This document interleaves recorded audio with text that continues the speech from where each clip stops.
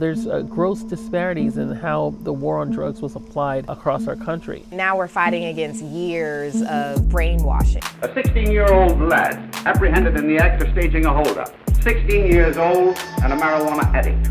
Meanwhile, warfighters in my community are killing themselves at a rate of 22 a day. All this stuff, it made me feel like a complete piece of shit. I didn't want to live, you know what I mean? So we need academia to embrace it, we need our politicians to embrace it, we need our physician community to embrace it, so that the patients win at the end of the day. The Up Life is a production of the Unprescribed Nonprofit. This show is made possible by contributions from supporters just like you. Subscribe to our channel and follow us on social. We are the Unprescribed. And now, on with the show. Hello and welcome to The Up Life, the show that inspires us to live life to its fullest. I'm your host, Steve Elmore, founder of the Unprescribed Nonprofit. And I'm the co-host, Sharissa Jackson, CEO and founder of We Decode Retired Air Forcemen. Today, we're joined by Tahir Johnson, Director of Social Equity and Inclusion of Marijuana Policy Project and host of the podcast Cannabis Diversity Report. Tahir, the idea behind our show is to uplift our audiences and with inspiring stories of resilience in the face of life's greatest challenges. In literary terms, a hero's journey. So today, we'd like to talk to you about your journey and how you inspire others today to live the up life. Tahir, thanks for joining us. We're excited to have you. Sharissa, over to you. Tahir, I'm so excited to have you on the show today. I know you and I have done a lot of work over the last 2 years since I met you, and to be able to hear how you started in this industry, to talk to us about your journey, your challenges, and how you overcame those challenges would be amazing for our listeners and our viewers. So today we're so excited. So let's start there. Talk to us about who you are and a little bit about your background. Yes, well, Sharissa and Steve, thank you so much for having me on here. It means so much for just have the opportunity to come on and tell my story. For those listening and watching, my name is Tahir Johnson. I am the Director of Social Equity and Inclusion at the Marijuana Policy Project, host of the Cannabis Diversity Report podcast, and most recently, the founder and CEO of Simply Pure Trenton Dispensary. So I'm just super excited. You want me to go into how I got started now? Yeah, tell us how you got started. I mean, because you and I met 2 years ago when I started to get into the cannabis industry, and someone gave me your name, and I hit you up on LinkedIn, and you and I started there, but I never knew how you got into the industry. So let's start there. What made you get into the industry? Yes, and man, I'm so happy that we were blessed to come together. You were the first person that reached out to me in the inbox that I feel like I gave that advice to. So you were instrumental in my journey. I got started in the cannabis industry in 2018. At the time, I was working in wealth management. I was an investment advisor at SunTrust Investments. I had been in the financial services industry for a number of years at Morgan Stanley and other firms. Actually, my first interest started in 2013 when I saw a company called GW Pharma going public when I was at Morgan Stanley.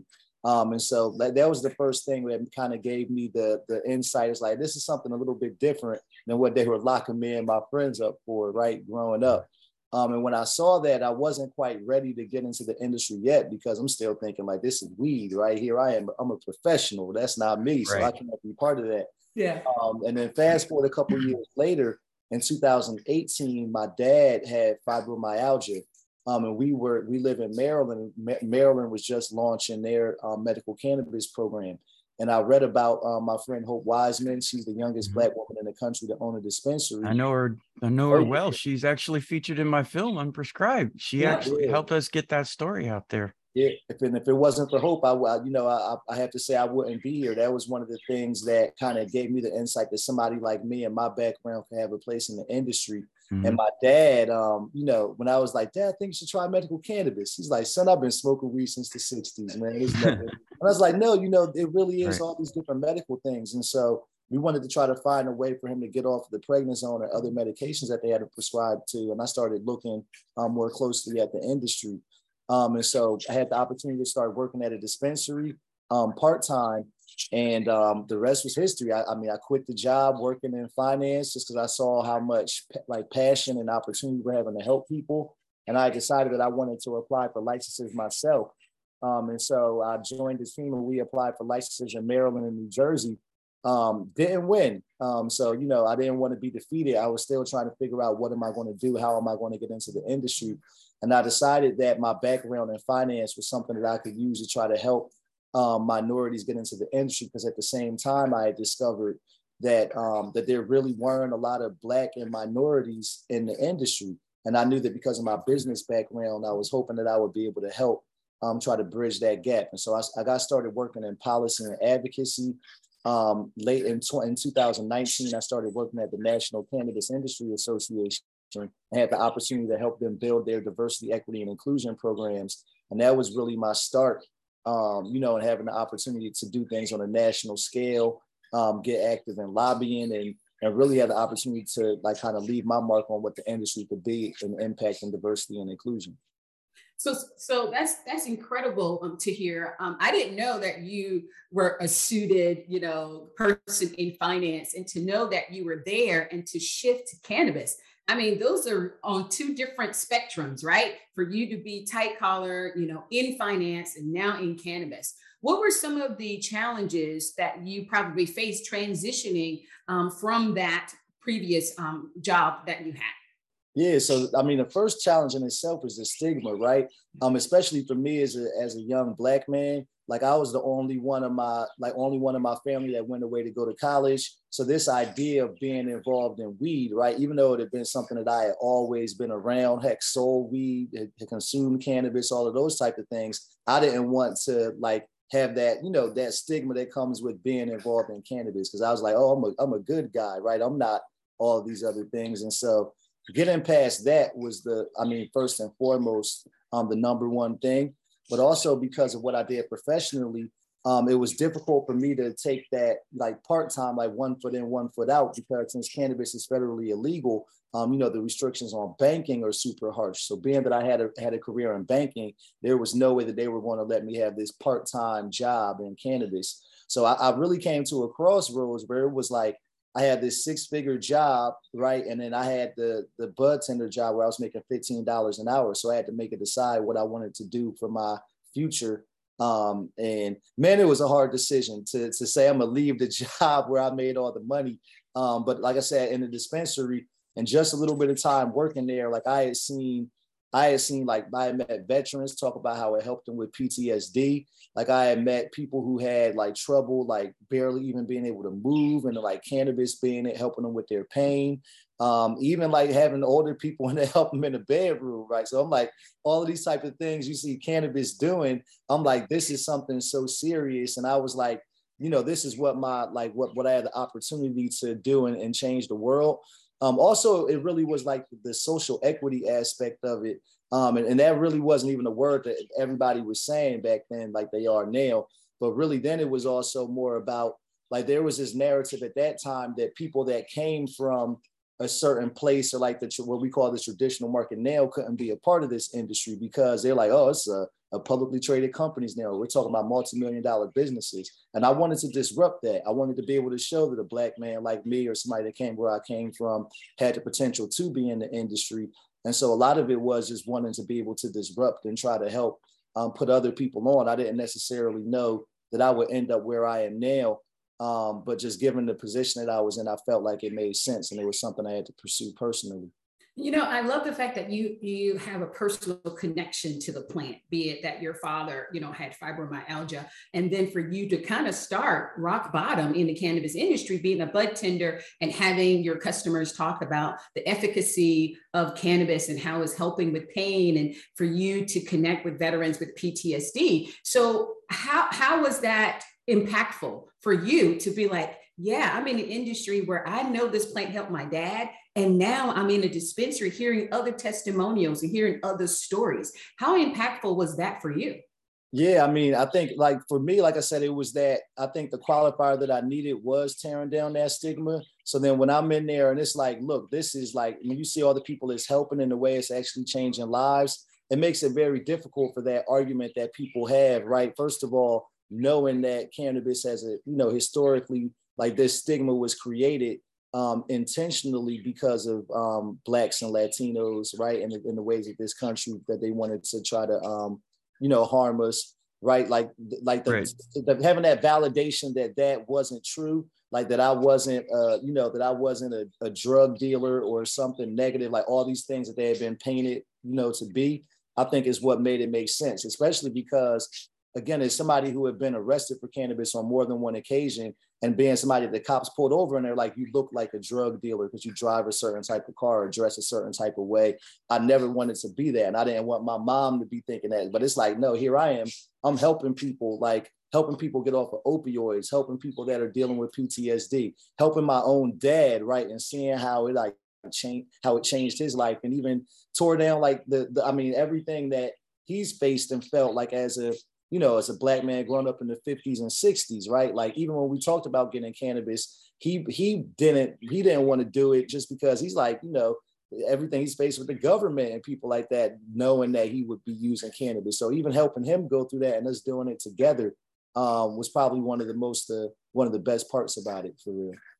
A good connection that you and I had when I first approached you was the veteran connection. And I know you learned a lot when you and I did the Veterans Alternative Healthcare Summit last year. You was very instrumental in helping us with that summit. And it was a learning curve for you as well. Even though you were actually helping veterans in the dispensary, you didn't know about the statistics about veteran suicide and opioid addictions and things of that nature. And so when you started hearing the stories that I was telling you about veterans, I mean, you were wowed about that statistics of 22 veterans taking their life each day. So how has how has that changed for you? Is it still the same that you find that it's important that you continue the work that you're doing, particularly in the veteran community, or has it changed? Yes, absolutely. And I'll never forget the first time I heard that statistics from my guy, Eric Stamper, here in Maryland. The dispensary I used to work at, we did the discount where we were getting 22% off for the veterans. And then like being a part of that conference changed my life, because you actually like hear anecdotally of people coming and going. But when you're having like, long conversations with multiple people, and you see this as a large scale thing, it's not just a small like problem here and there. And even my own family members that have been veterans nailed that because people have seen me do this, they'll actually like, that having that, being a part of that with you made more people, I guess, open up and talk to me about their problem, because they saw that I was associated with you and the work we did together. So even like my own family members, right? Like I know, and hopefully they won't be mad at me for saying this, but like my aunt and uncle, right? Like they're both veterans and actually both former police officers. So like the PTSD that they got from that, and both of them, use cannabis now medically. And, thinking about like, for one, having to go through, talk about that stigma, and then somebody who's actually been a part of like arresting people for this, right? Being able to come back and say like, wow, this is really helping me with a number of different ways. It's been, life-changing for me. That's actually, now you're getting in the arena that I want to delve into. Before we go, we need to take a short break, but when we come back, I want to ask you to tell us about some of the experiences of the people that you've helped uplift and things. I know, for example, I listened to your podcast recently, and you had Rashida, can't say her name, Ashmead from Last Prisoner Project. And you also touched on a couple of things regarding federal employees and all of those. So when we come back, I'm going to jump into this conversation. And if you can, will you share your story about some of the people that have been incarcerated and how you're helping them business-wise, not necessarily incarcerated, but people affected by the war on drugs, and then how you're helping uplift those that have been disadvantaged. Can you speak about that when we come back? Sure thing. I'd love to. Wonderful. All right, we're going to take a quick short break for a sponsor break, and then we'll come right back with more with Tahir Johnson. Stand by.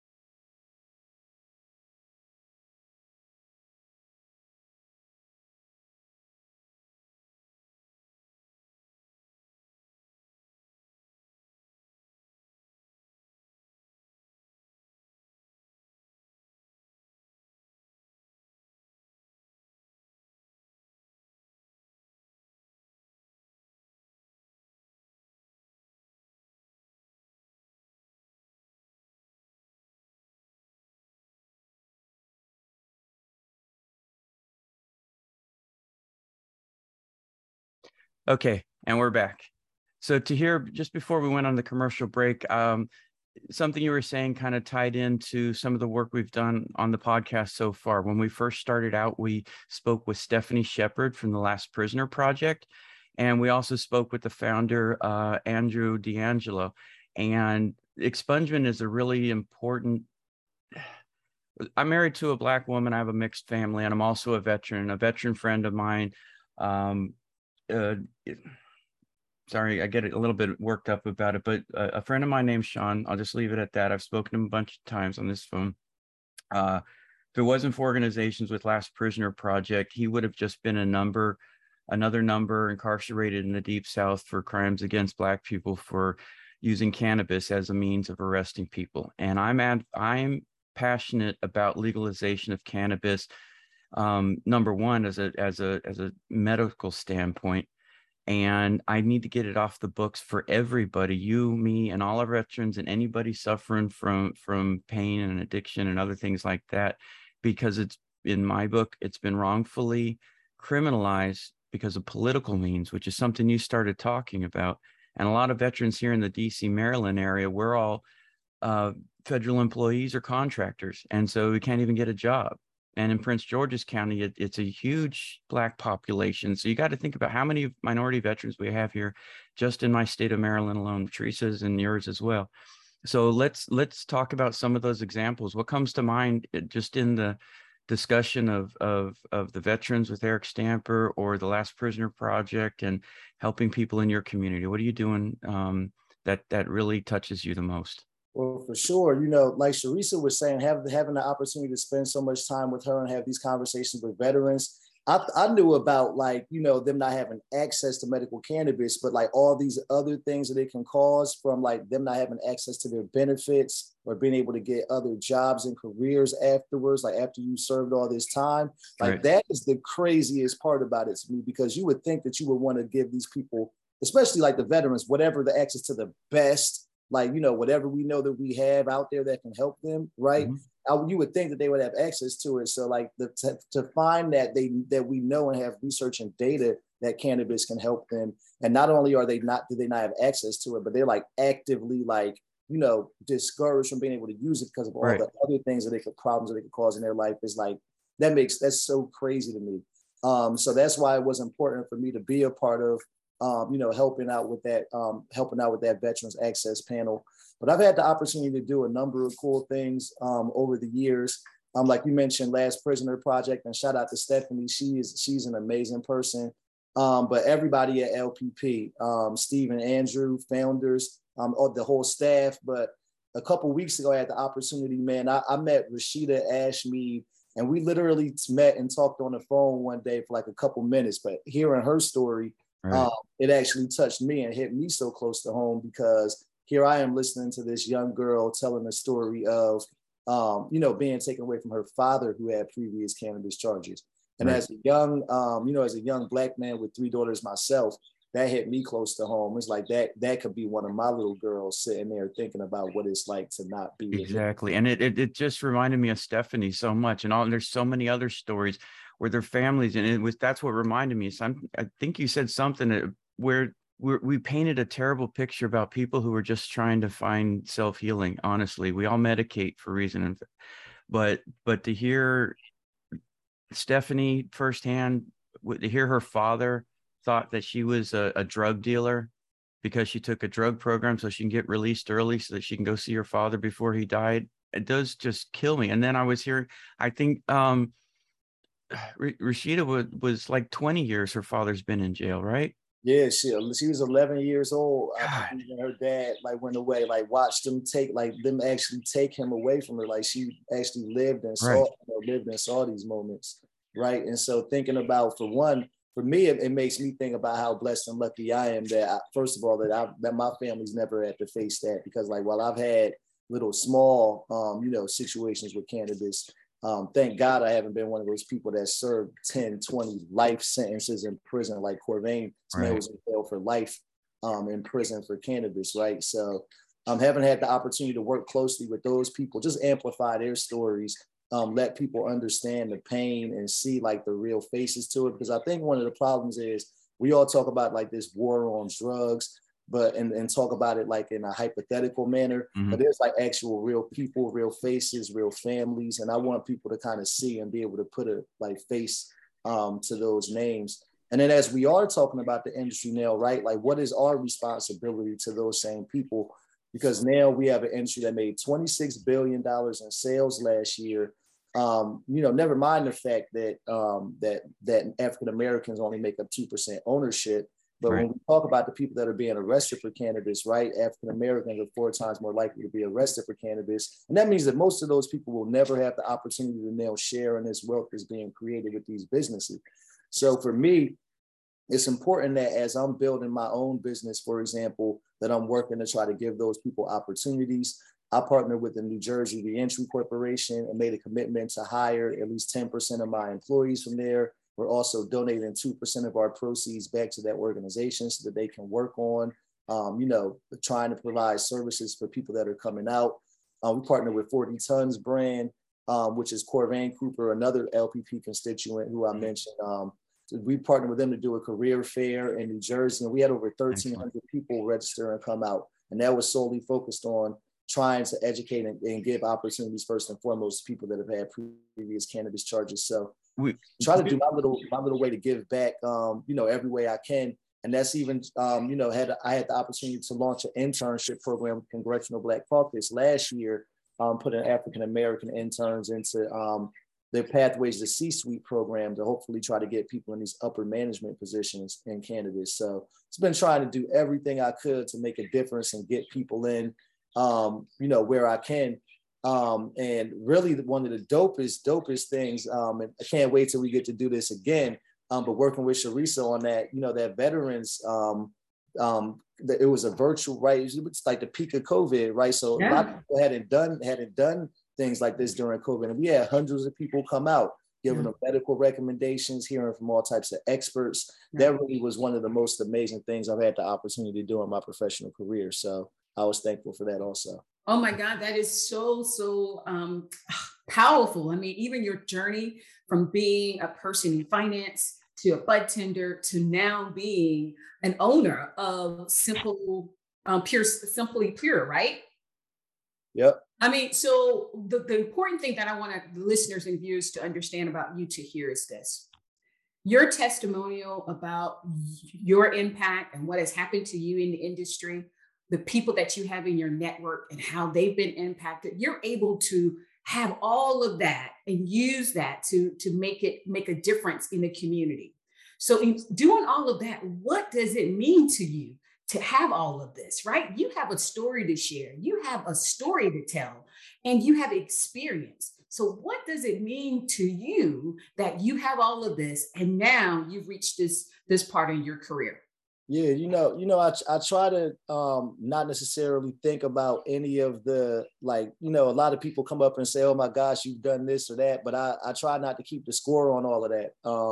You know, for me, every day, like I try to think of myself like not to sound crazy, but like what would Martin Luther King or Malcolm X would have thought about themselves as they were in the height of the civil rights movement, right? It's all about doing the work and all the lives we can change. And we get one opportunity to do this. Like we're only going to get to legalize cannabis one time in each state that we're talking about, federally that we're talking about.